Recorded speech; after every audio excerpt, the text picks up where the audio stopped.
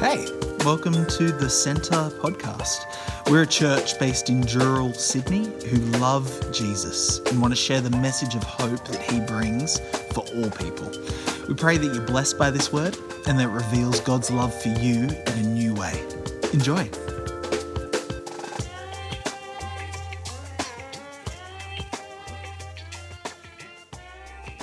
Going to read from 2 Kings 5 this morning.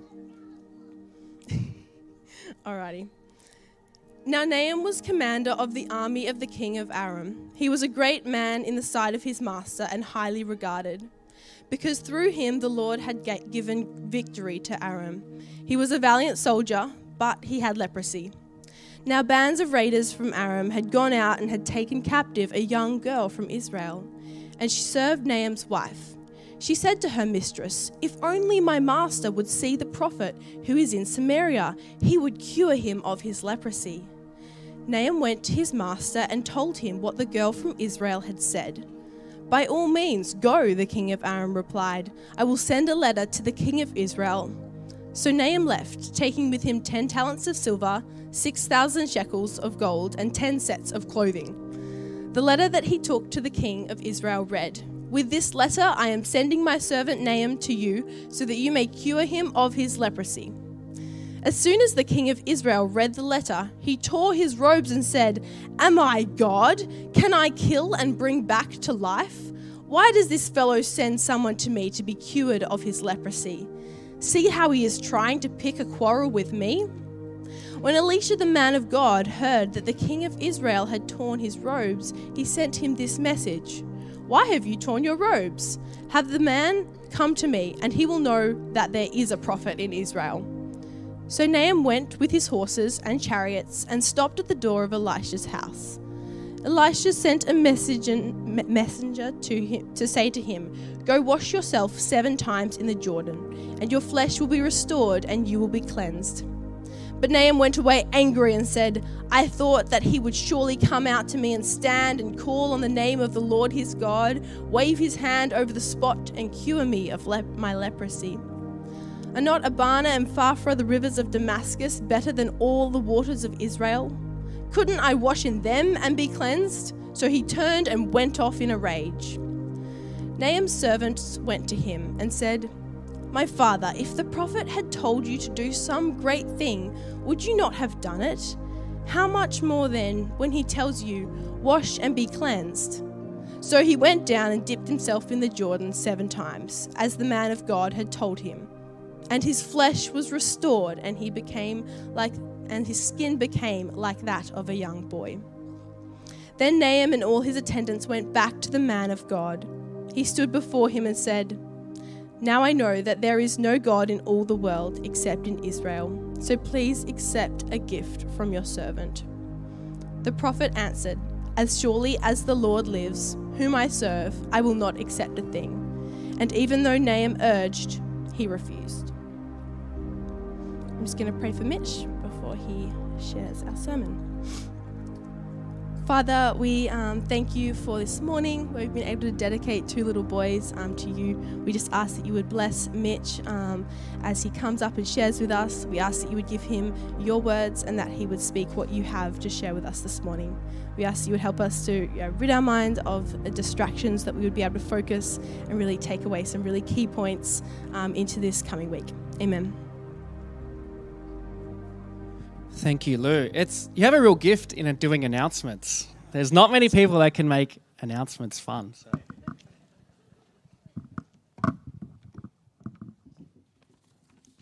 As we were dedicating Tobias and Henry, we had a bit of a preacher's pick.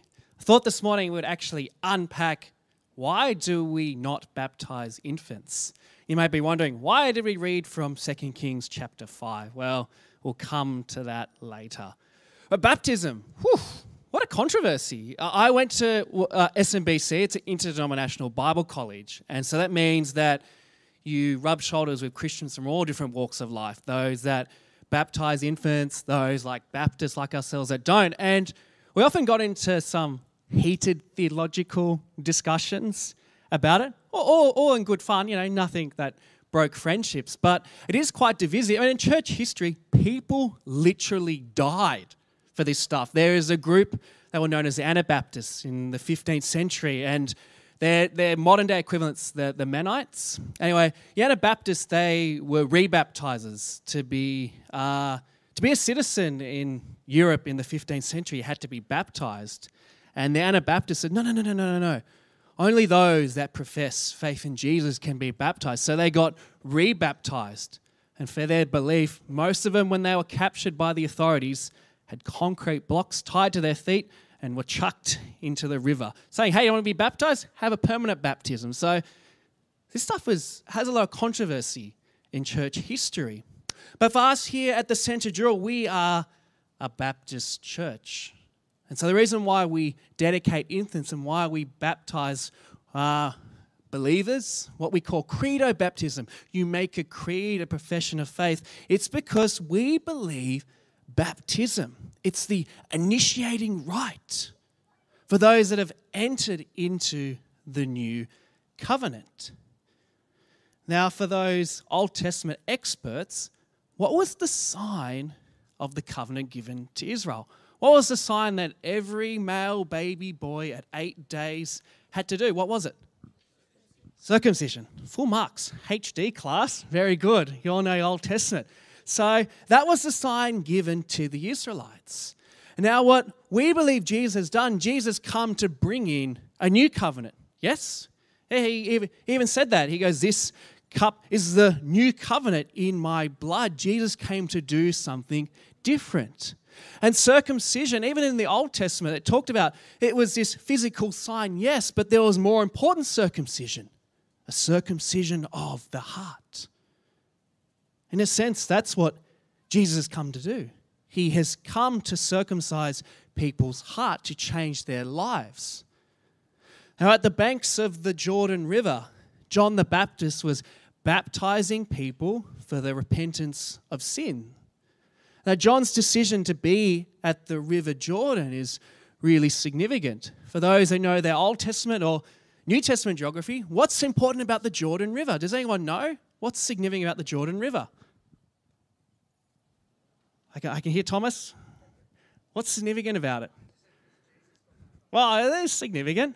Well, there was an earlier Jesus, a guy called Joshua. What did he do at the Jordan River? Crossed it. And do you know why he crossed the Jordan River? It's the promised land. Yeah, it was the boundary marker. So let's pretend this is the river here. So here is the wilderness. Here is the river. Now they're in the promised land. And John the Baptist is here baptizing people in the Jordan River as a sign of the new covenant that is to come. This is what the prophets foretold. They said one day the Spirit is going to come, and they use the imagery of water. Ezekiel 36, I'm going to sprinkle you with water. Water and the Spirit were tied in closely. And John goes, hey, I baptize you with water, but there's one who's going to come after me. He's going to baptize you not with water, but with what? The Holy Spirit. Okay. So for us, baptism is that sign of our death to old life and coming again in the likeness of Jesus Christ. And one of the reasons why we dedicate children before the Lord is that in the new covenant, there's no such thing as a Christian family. Now, what do I mean by that, Christian family? All right, so if you're an Israelite and you have 6 sons and you take them to the temple and they're circumcised on the 8th day, as prescribed in the Torah, they were considered as to be part of the covenant. Now, but if you read your Old Testament, the Israelites weren't overly faithful, were they? In fact, they were more unfaithful than faithful. And they end up in exile and in judgment. And so that was one of the dangers with the Old Covenant, was that you could be born into an Israelite family, you could be circumcised, but you don't actually have to follow Torah. But in the New Covenant, it's not based on if you're a Jew or an Israelite or not. Your faith in Jesus is regardless of what background you are, what beliefs your family have. You come to faith by yourself. And that's what I mean there's no such thing as a Christian family. I've heard this time and time again. Friends of mine who had Christian parents have no faith. For many of our Catholic, Anglican, Presbyterian brothers and sisters, they see that baptism is that sign of keeping that covenant happening. Baptism is a replacement of circumcision. But I know plenty of friends that are born in Presbyterian families, Anglican families. They were baptized as babies, but they don't have a faith. This is why dedication for us is important. Because this commitment to realize that just because I'm a Christian, just because even me as a pastor, I've got 2 kids, that's no guarantee that my kids will automatically know the Bible. There's this emphasis on us as parents, as a community, to teach. In Deuteronomy 11, verse 19, it says, teach them, that's the commandments, to your children. Talk about them when you sit at home, when you walk along the road, when you lie, and when you get up. Or the classic proverb, and the problem with proverbs, this isn't a guarantee, it's just a truth. Yeah, we know the expression, an apple a day keeps the doctor away. We know that isn't literally true, but the idea is if you have good health, usually you end up being healthy. And Proverbs 22:6 says, start children off on the way they should go, and even when they are old, they will not turn. For us as Baptists, we believe that hey, our kids aren't just automatically saved. We need to teach them. We need to instruct them. We need to show them. And I love this word, we need to be authentic. It's a false illustration, it's made up, but I think it might resonate with some of you. Say you're in the car, mom, dad, and you got your 3 kids in the back. And you're arguing the whole way to church. Might have been about last night's dinner. Might be about money. Well, the point is that mum and dad are arguing there in front of their 3 kids. Car stops. Hop out, get into the car park, get into church. Those frowns become smiles. Hey, isn't everything great? Life is good. God is good. Church service finishes, get back in the car, start fighting again. Well, what you've kind of taught there is that, and if that continues on and on, is that Christianity is just this sort of false blanket. You put on this facade. That when we go into church, we just put on our happy faces, and when we're at home, we put on our real faces. And that can be the danger. And that's the danger that all of us face. So we need to be authentic in our faith, particularly as we are seeking to raise our kids, as we're seeking to disciple others. We need to be authentic in our faith. And so there, because we want to be authentic, we want to see people become disciples. Therefore, baptism is significant. It's so important to us because this is the sign of the new covenant. It's not a way to get salvation. It's a way to show that we are part of God's family. And in the passage that Lucinda read for us, it's obviously in the Old Testament, but I found it actually tied 2 elements in really well together. The importance of kids actually having a role in someone's salvation and what baptism actually points to. And one of the church fathers, Irenaeus of Lyons, he said, this is about Naaman, who we read in 2 Kings chapter 5. It was not for nothing that Naaman of old, when suffering leprosy, was purified upon his baptism. But it was but he was saved as a way to show us how we are all lepers in sin. We are made clean by going into the water by the action of the Lord. So even the early church recognized that, Naaman, he dipped himself. The Hebrew word raktus, which could be translated into Greek as baptizo, he had a washing in the river. And they saw there was something significant. He did this action and was cleansed of leprosy, but it pointed to something deeper. And what I love about 2 Kings chapter 5, and I'll reread it here. So this is 2 Kings 5 from verse 1. It says here, Now Naaman was commander of the army of the king of Aram. He was a great, another Hebrew word I want to teach you, gadol. Doesn't that sound good? Gadol. He's powerful. He is this powerful man. He was a great man in the sight of his master and highly regarded, because through him the Lord had given victory to Aram. He was a valiant warrior. What an introduction. Man, this guy is huge. He's imposing. He's great. Fun fact, no non-Israelite is painted in such glowing terms. This guy is an enemy of the Israelites. If you read the rest of the context of 2 Kings, the Israelites are always fighting the Armenians.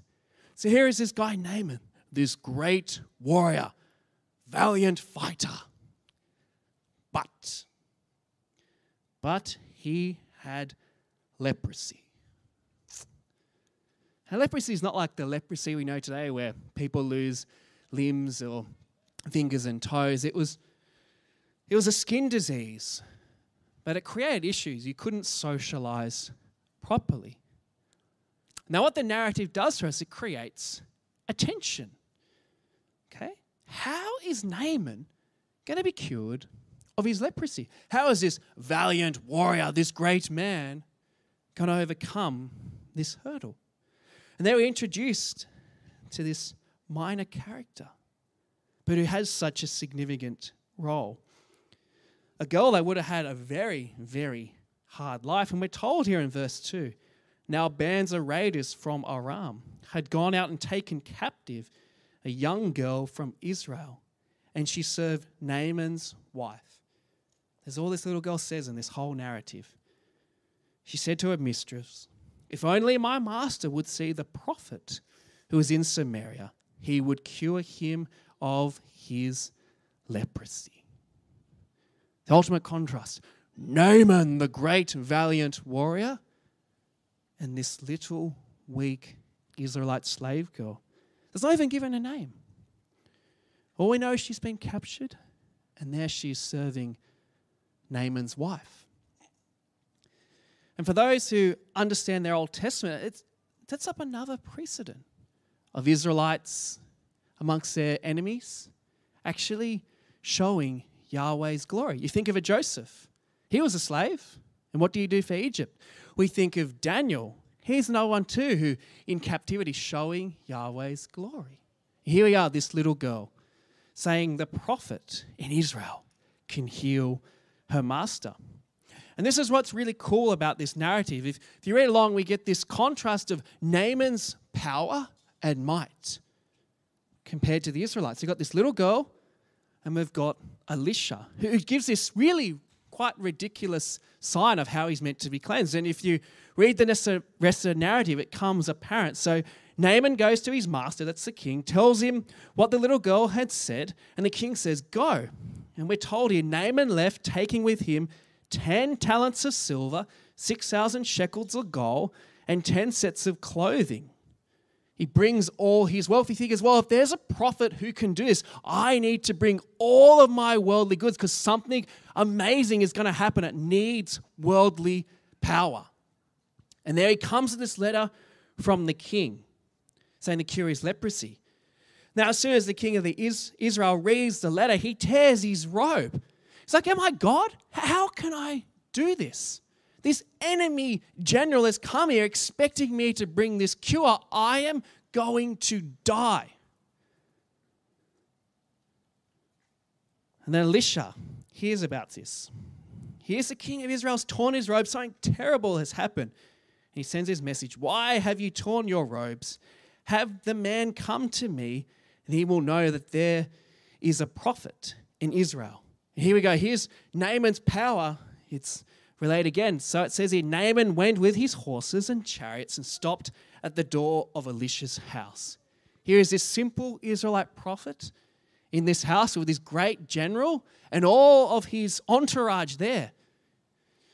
And Elisha doesn't even have the respect to go and meet him in person. He sends out his servant.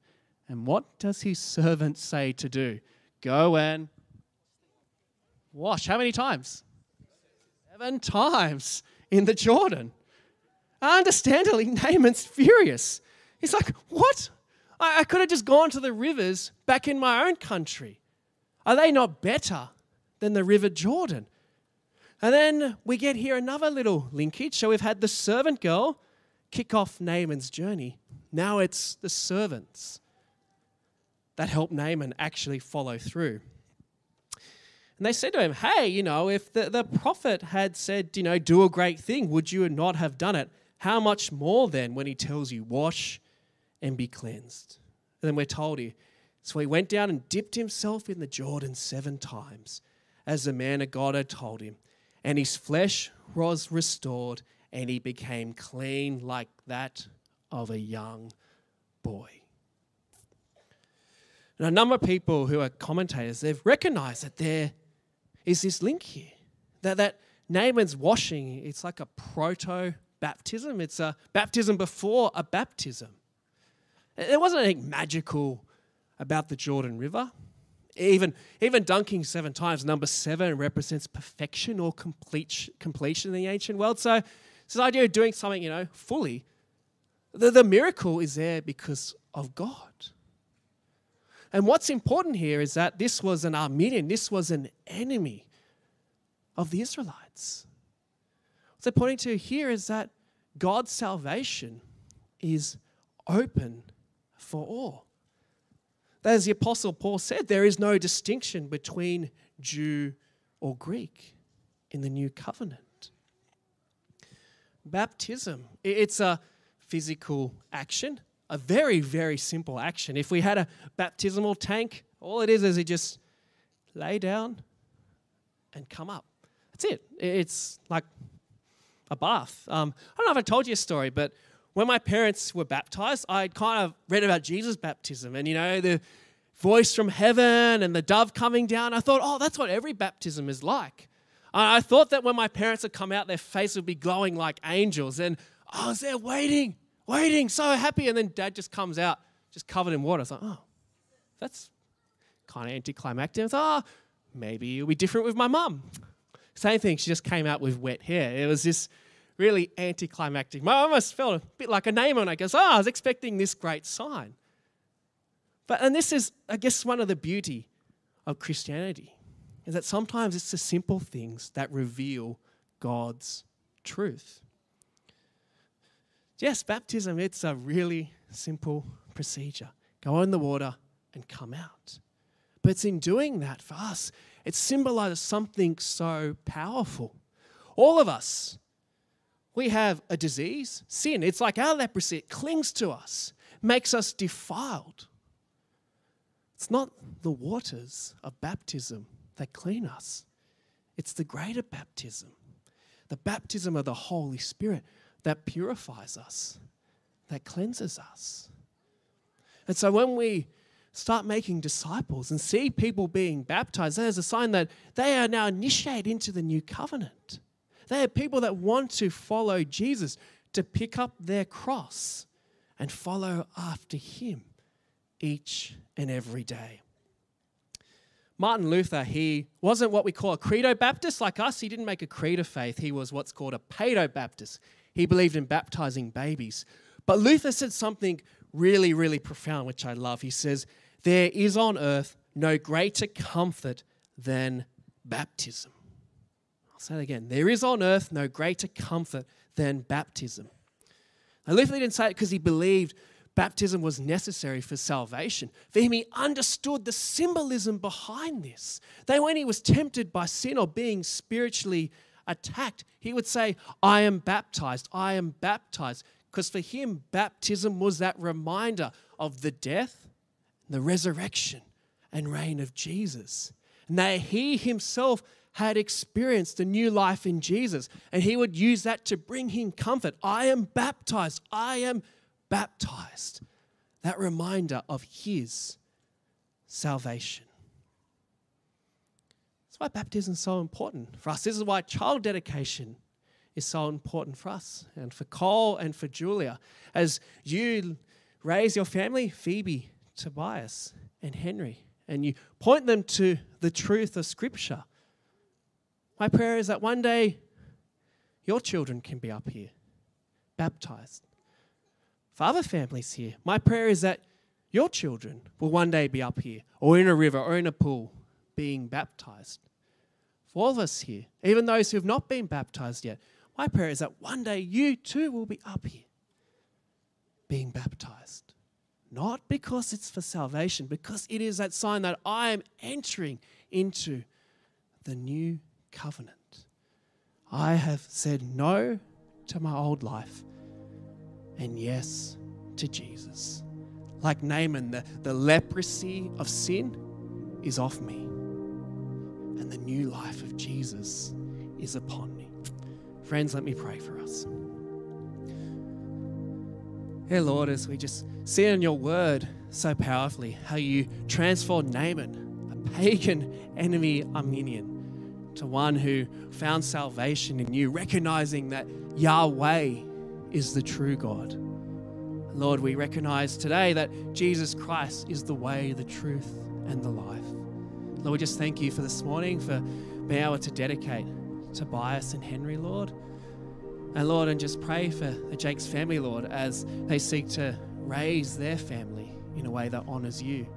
And Lord, I extend that to all of us who are parents, grandparents, those of us that are just, who don't have kids, Lord, who are seeking to walk after you, Lord. Just recognize that we are saved by Jesus. We have been baptized by the Holy Spirit and have experienced new life in Him. Perhaps like Martin Luther, in those times of distress, to know that we are baptized. We are baptized. We are covered in the blood of the Lamb. We are washed, and our sins are washed away. We are whole and new. And so, Lord, I just pray that your Spirit is upon us. Your Spirit is blessing us and protecting us. And this we pray in Jesus' name. Amen.